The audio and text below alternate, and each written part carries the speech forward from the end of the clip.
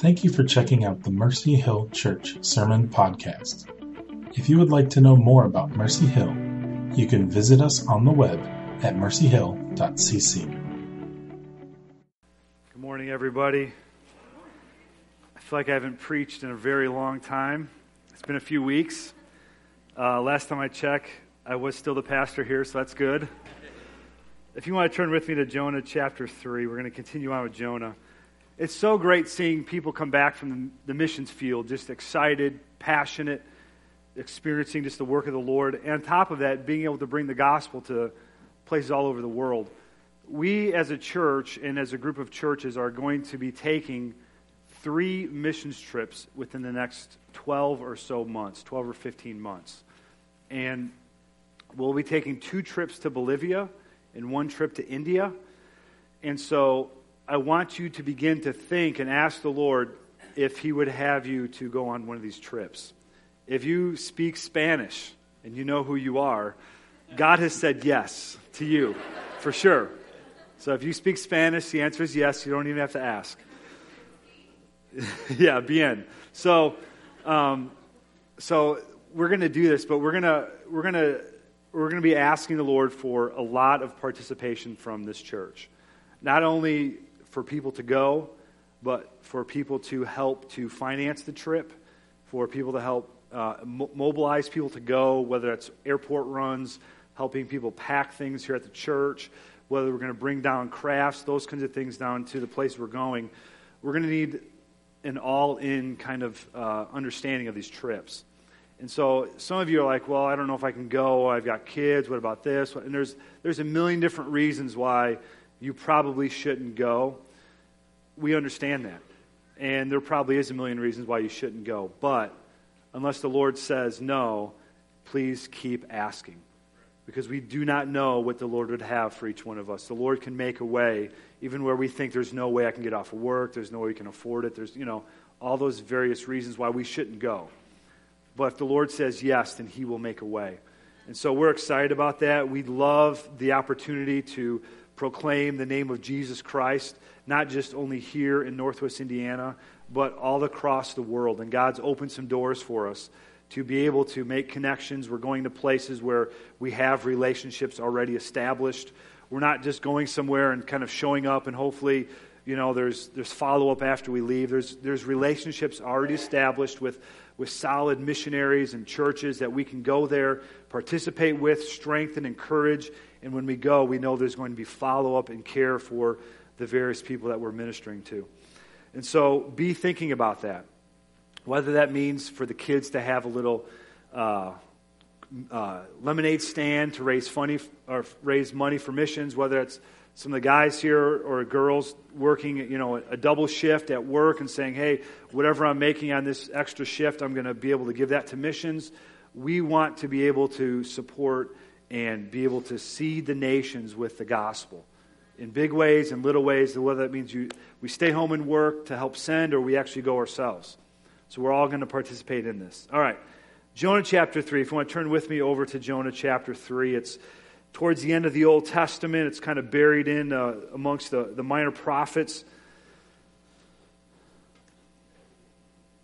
As you're turning there, I'm going to pray and ask the Lord for His help this morning.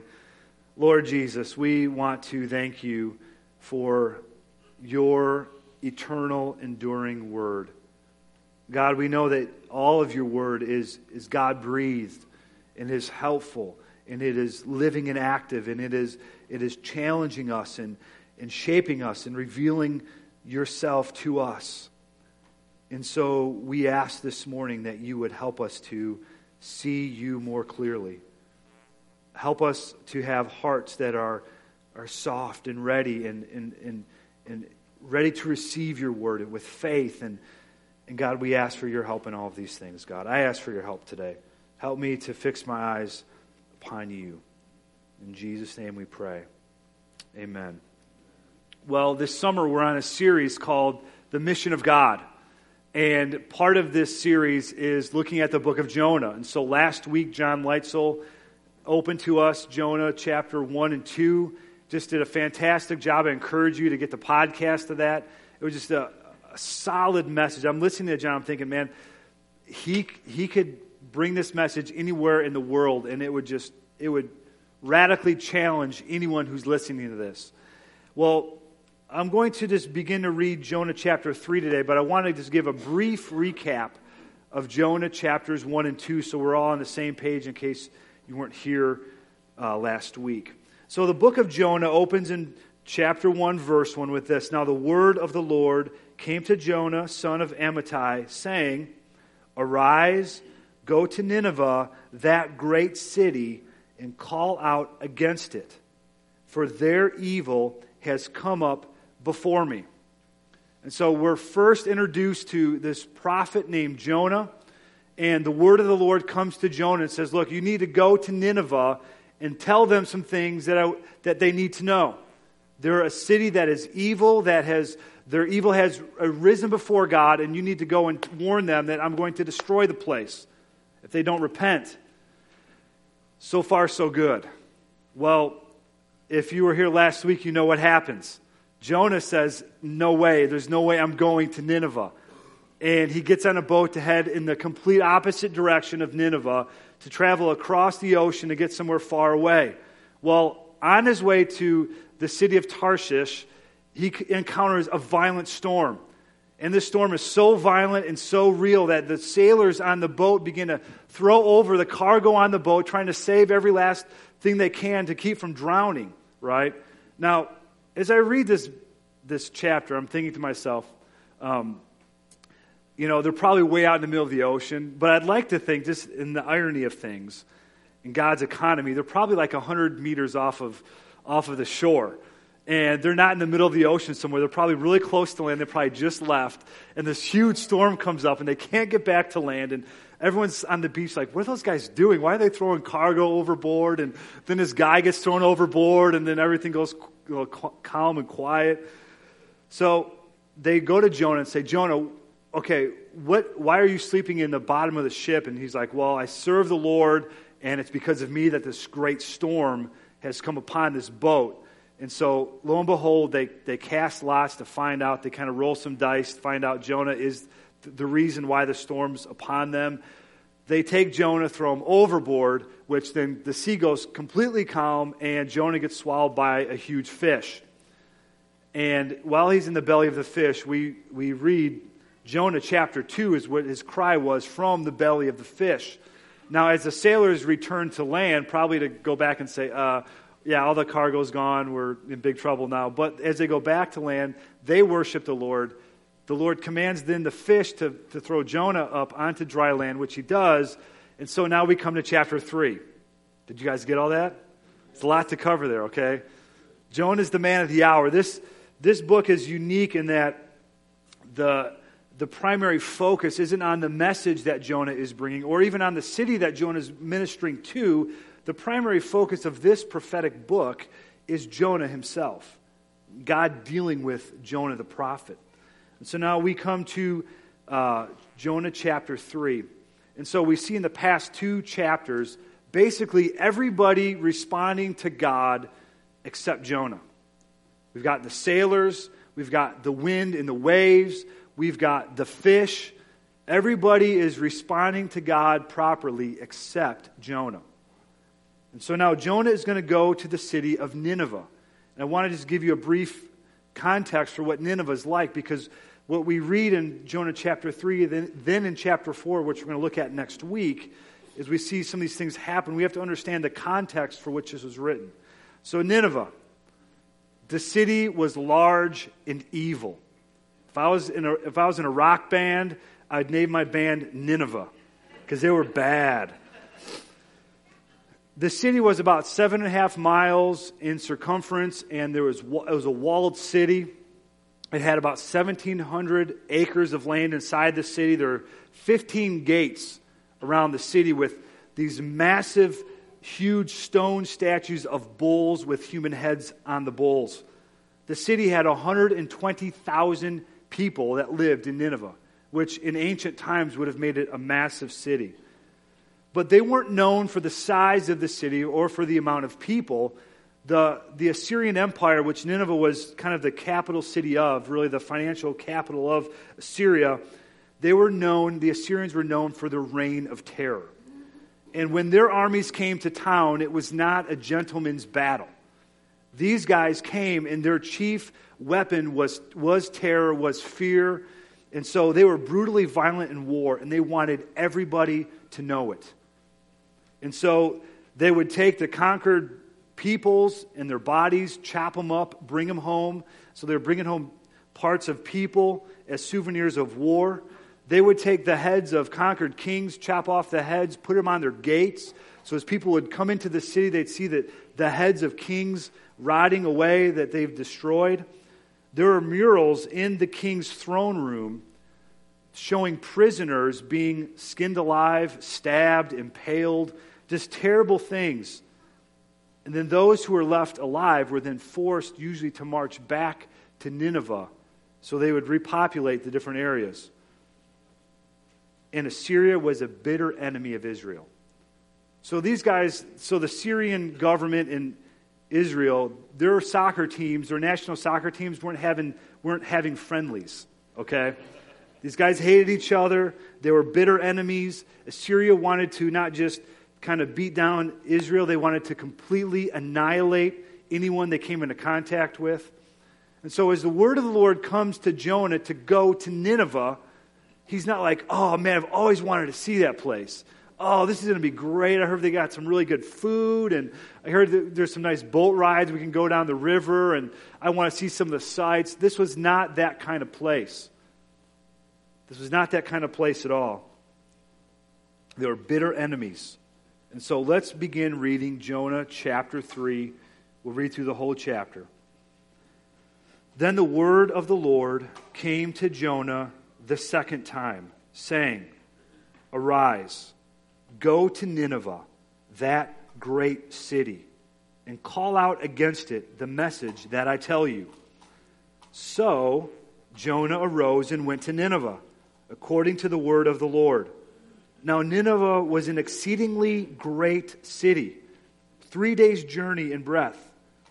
Jonah began to go into the city, going a day's journey, and he called out, Yet 40 days, and Nineveh shall be overthrown. And the people of Nineveh believed God.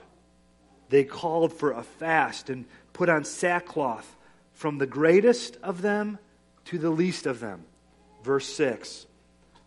The word reached the king of Nineveh, and he arose from his throne, removed his robe, covered himself with sackcloth, and sat in ashes.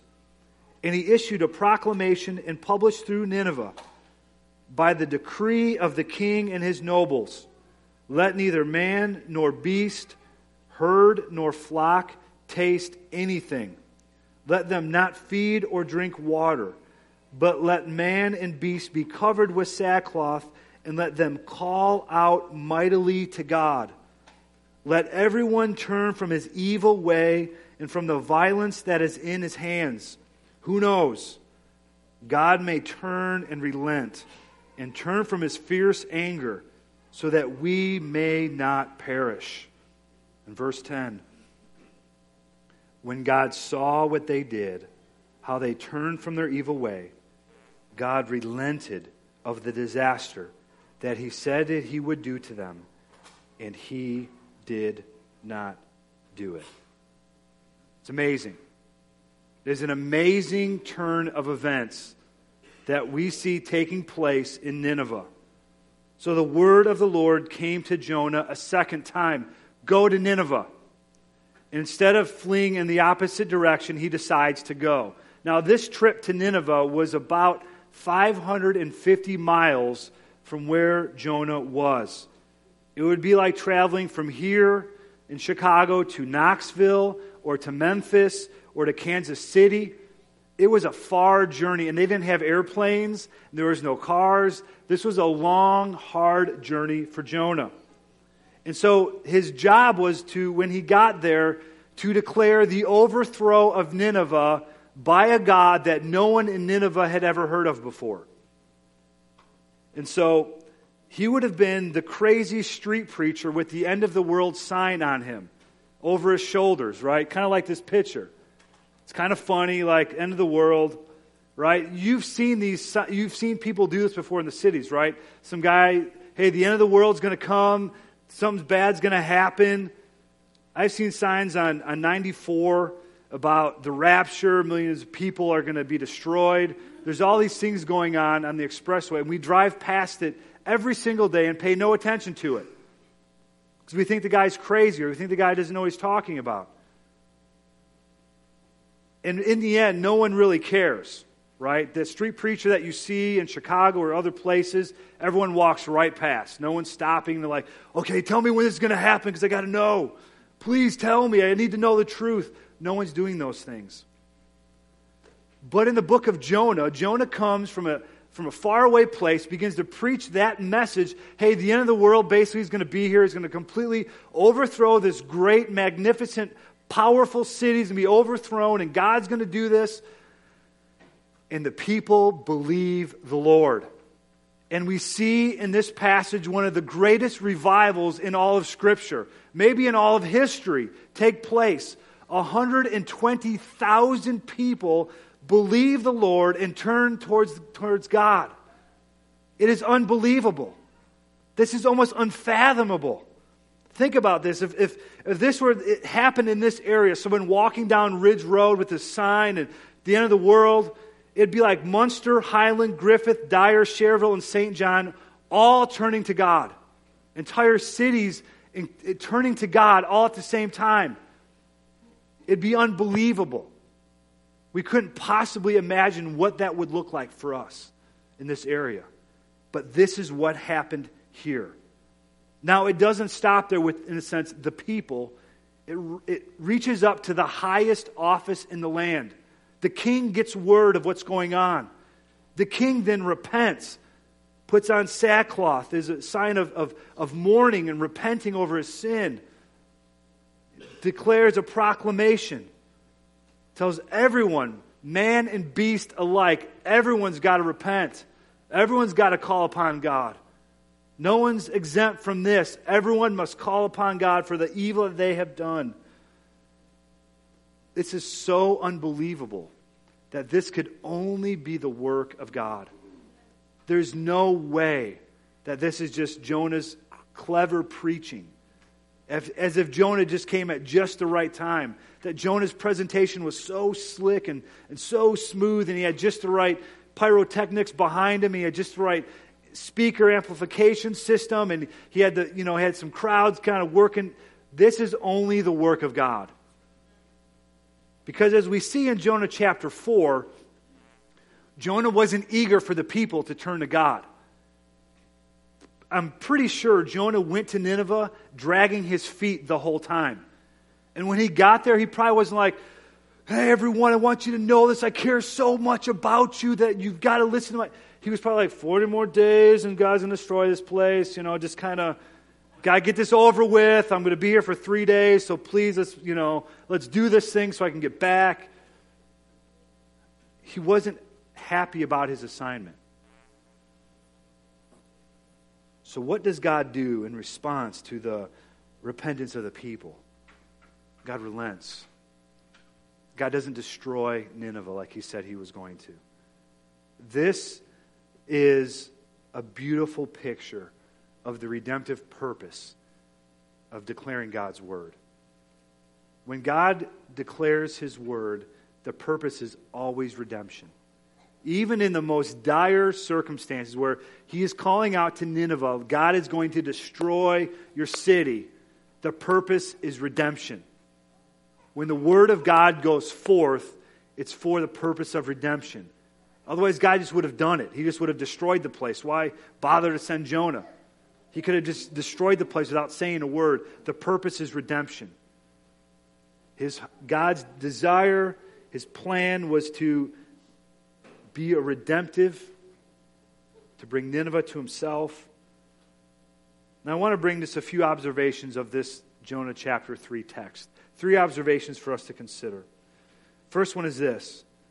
We see in this chapter God's merciful intentions towards the lost. His merciful intentions towards the lost. Look, He gives Jonah a second chance, gives Nineveh a second chance. He could have easily like, well, you know what? My plan was for Jonah to kind of do this thing. He obviously bailed. He doesn't want to do this. Too bad for Nineveh. We're just going to take care of things now. He didn't do that. He gives Nineveh a second chance. He then sends Jonah to Nineveh. He warns Nineveh. And then he relents of the disaster that he said he was going to do. We see God's merciful intentions towards the lost. Nineveh weren't people who were, in a sense, kind of seeking the Lord. They had completely forsaken God. Their gods were not Lord Almighty. They had a whole bunch of gods that they were worshiping. None of them were the Lord. So how do we know this is God's intentions towards the lost? Because that is exactly what we see in Jesus Christ. We've got done spending a couple years in the Gospel of Luke. Hebrews chapter 1, verse 3, we read this. He, talking of Jesus, is the radiance of the glory of God and the exact imprint of His nature. The exact imprint. If we want to know what God looks like, if we want to know what God thinks, how God responds, we look at Jesus Christ. He is the exact imprint of God. He is God Himself. Do we see mercy extended towards the lost in the life of Jesus Christ? Absolutely. Who are the people who are gathering around Jesus Christ? It was the Roman centurion. It was the lepers.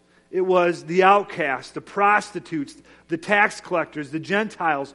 All the very people who are very, in people's minds, far away from God, without hope. The sinners, the ones who society had pushed aside because they were too far removed from God. They were the very ones who Jesus Christ was drawing to Himself, opening His arms up wide for them to come near. We see this in the life of Jesus Christ over and over and over again. It is the mercy and the grace of God. We see this when when Zacchaeus turns to Jesus Christ in Luke chapter 19. Jesus gives His mission statement. He says this, the Son of Man came to seek and save the lost. Those who had no hope found hope in Jesus Christ. Those who were distant from God came near to God in Jesus Christ. That is God's intention all along, to bring in and to draw near to Him those who are lost. In Luke chapter 15, we get these three parables, but the first two are the parable of the lost sheep, where the shepherd counts his sheep at night, finds he's missing one, and pursues and goes after that lost sheep. Then we get the parable of the woman who had lost a coin, and she searches the entire house up and down, back and forth, all over for this lost coin. And when she finds it, there is a celebration and rejoicing because they found that which was lost. We see this in Jesus Christ. But we also see this in Jonah's preaching as well. God's redemptive purpose to bring near to Him those who are far away.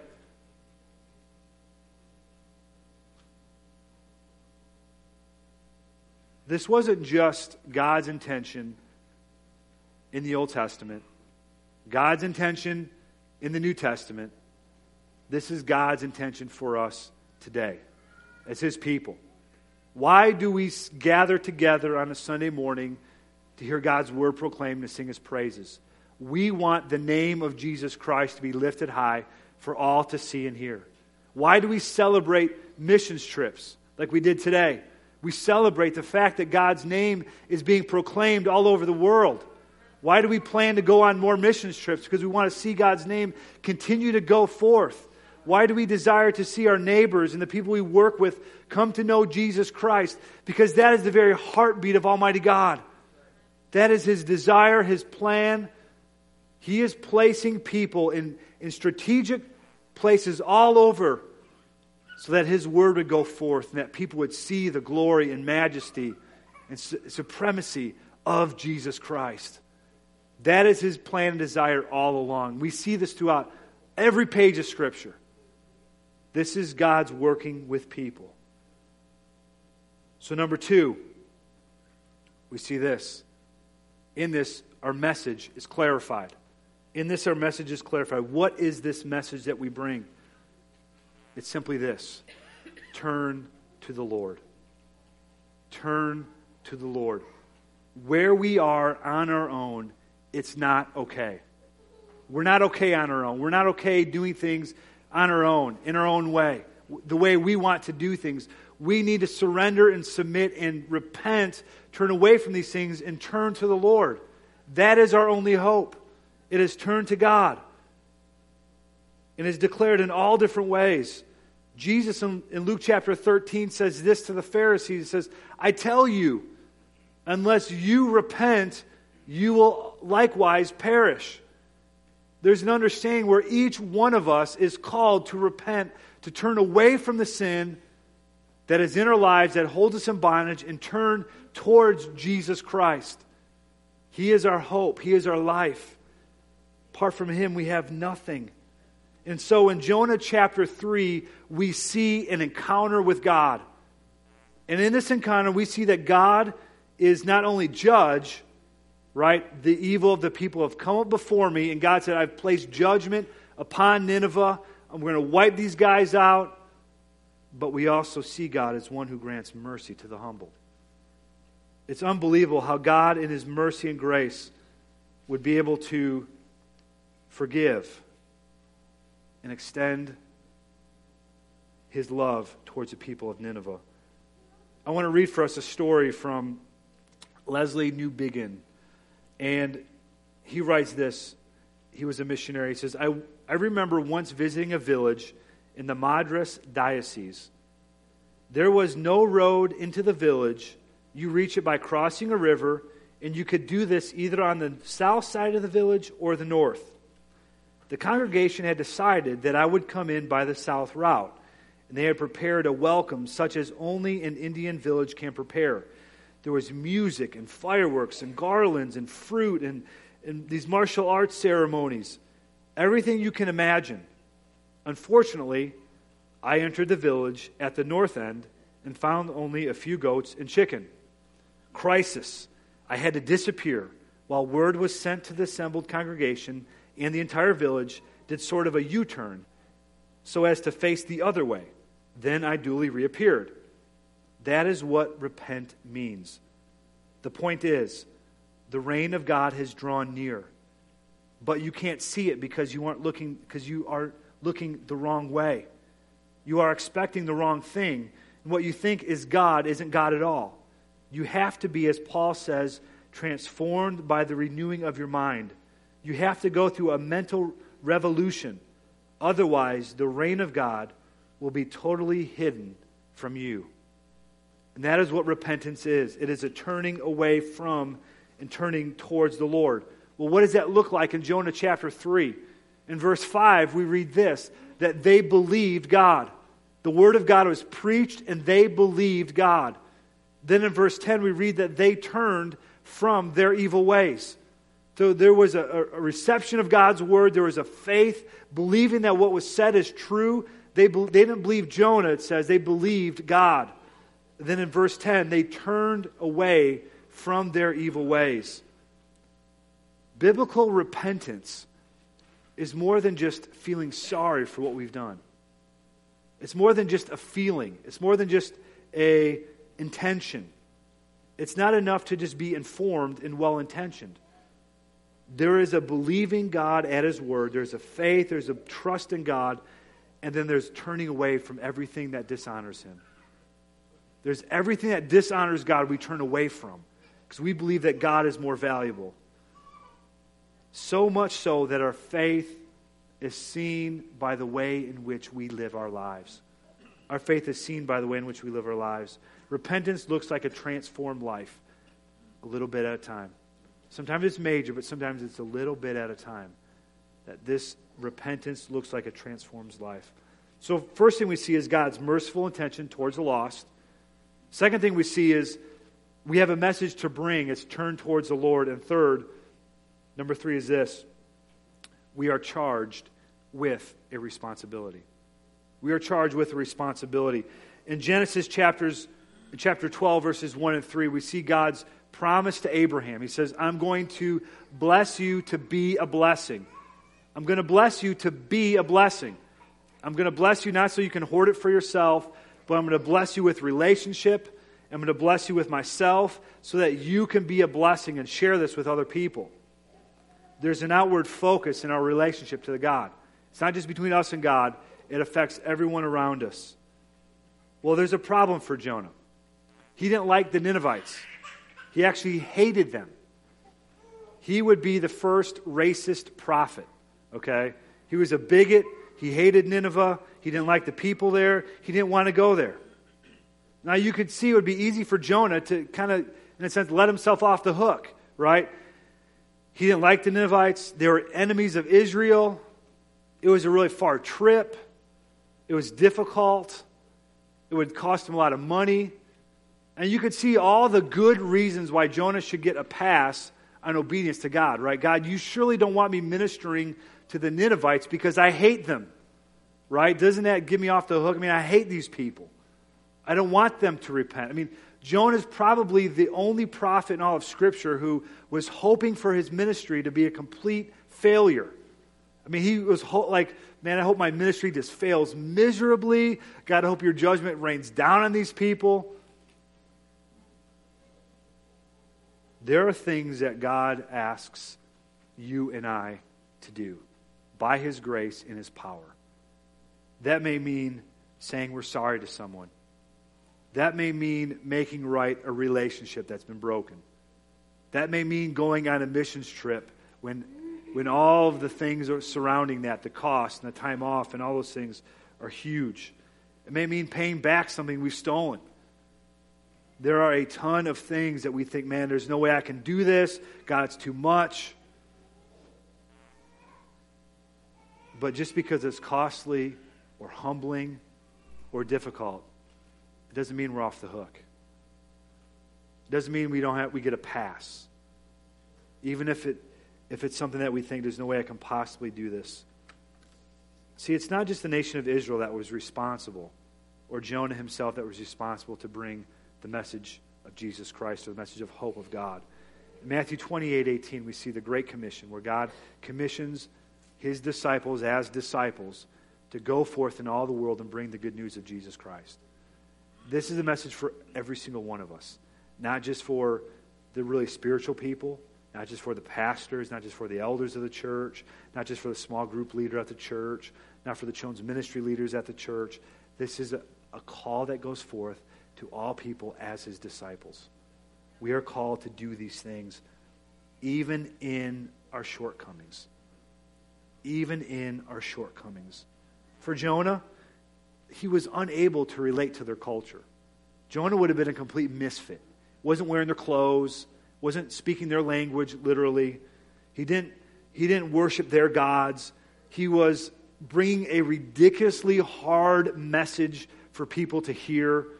He would have been a complete outcast. He would have been someone who people would have laughed at. He would have been someone that he's not one of us.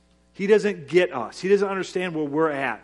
No one should have listened to Jonah. There's no reason anybody should have believed Jonah.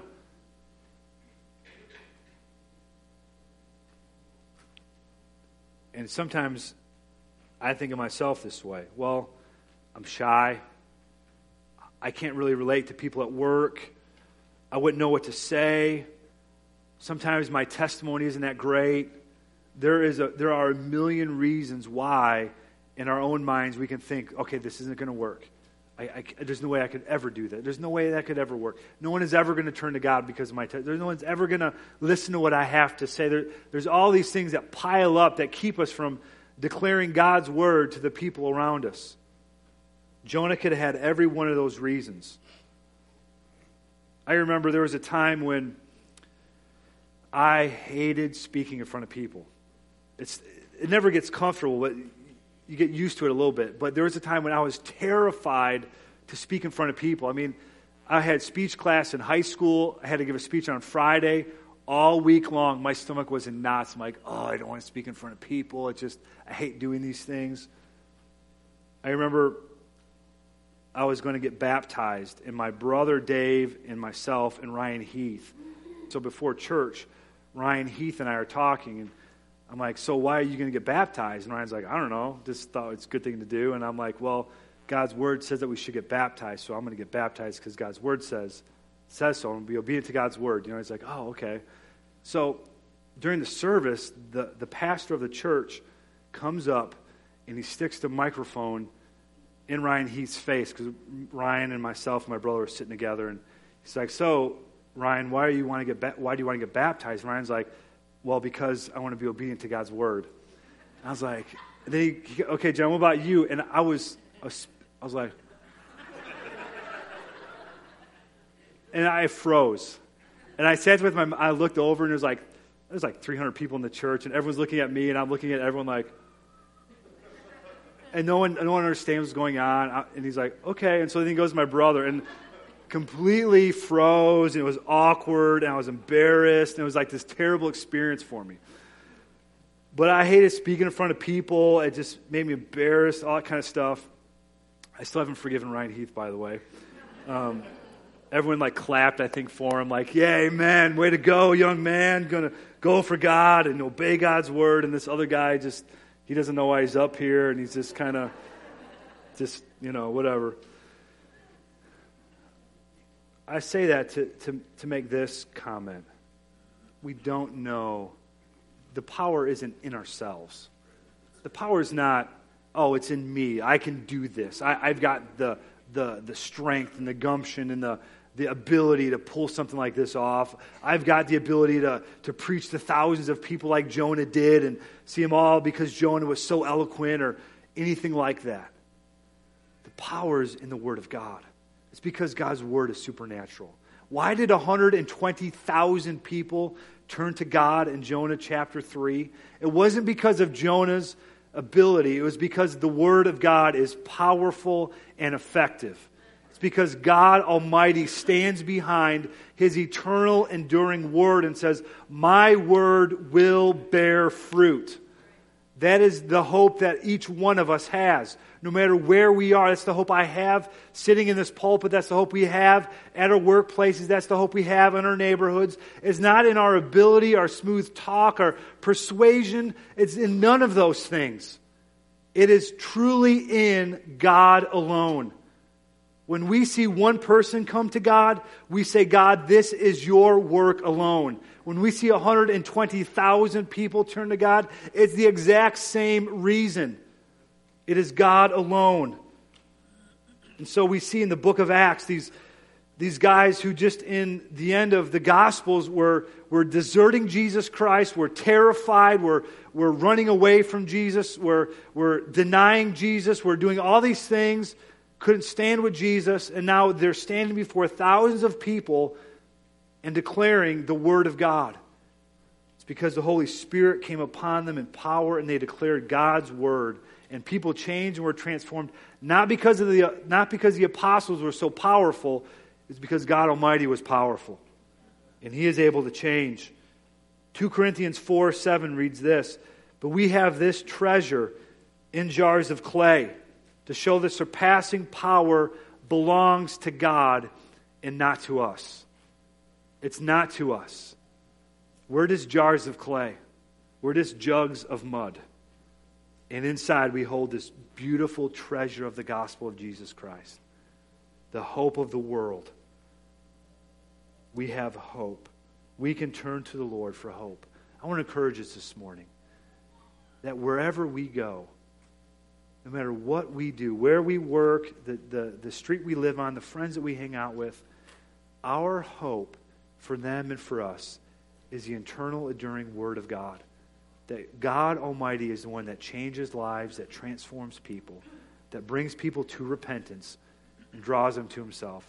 It's really very little to do with how great we are. It has nothing to do actually with how great we are. Because we bring nothing to the table. And God would somehow choose to use us in those positions.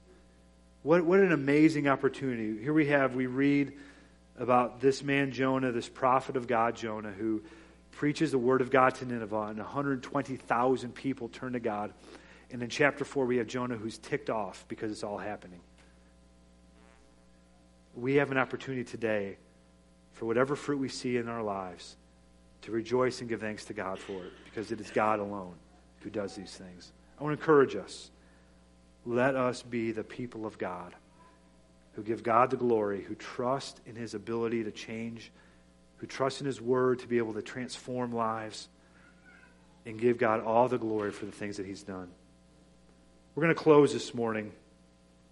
I want to just take a moment before we pray to give us an opportunity to respond to God. There may be things that God has asked you to do, hard things, difficult things, things that you say, there's no way I'm ever going to reconcile that relationship. There's no way I'm ever going to say I'm sorry. There's no way I'm ever going to pay back what I've stolen because it'd be too embarrassing or whatever it may be. Maybe on the way to church today, you and your spouse got into a fight and you need to reconcile today after church or right now. You need to reconcile. You think, it's too embarrassing. There's people around us. Now is the time and opportunity for us to repent. The word is going forth and the purpose is redemption. It's turning to God, turning to Jesus Christ where we find our hope. Maybe there's an opportunity for you to repent. Maybe God is asking you to do something that you need to say, God, give me the grace to do this. I believe, help my unbelief. Maybe it's too much. Maybe God is putting His finger on and saying, look, I want you to go to India. It's going to be really far away. It's going to be hot. It's going to be costly. It's going to have time off work, the whole deal. God, I don't want to do that. Maybe you need to do some business with God. So we're just going to take a moment of quietness and just go to the Lord in our own and ask Him to do His work in us. And then I'm going to pray and close this up.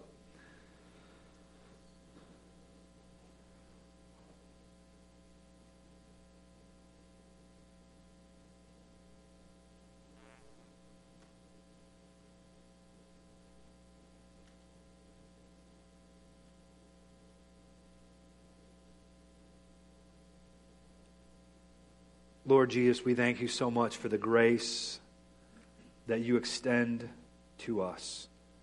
Like we see you extending your grace to Jonah, to the Nineveh, to the king, and to us today. God, your grace is available. Lord, I pray, whatever it is that you are speaking to us about, whatever you are challenging us with, God, we submit that to you. God, give us the strength to walk in obedience in your ways.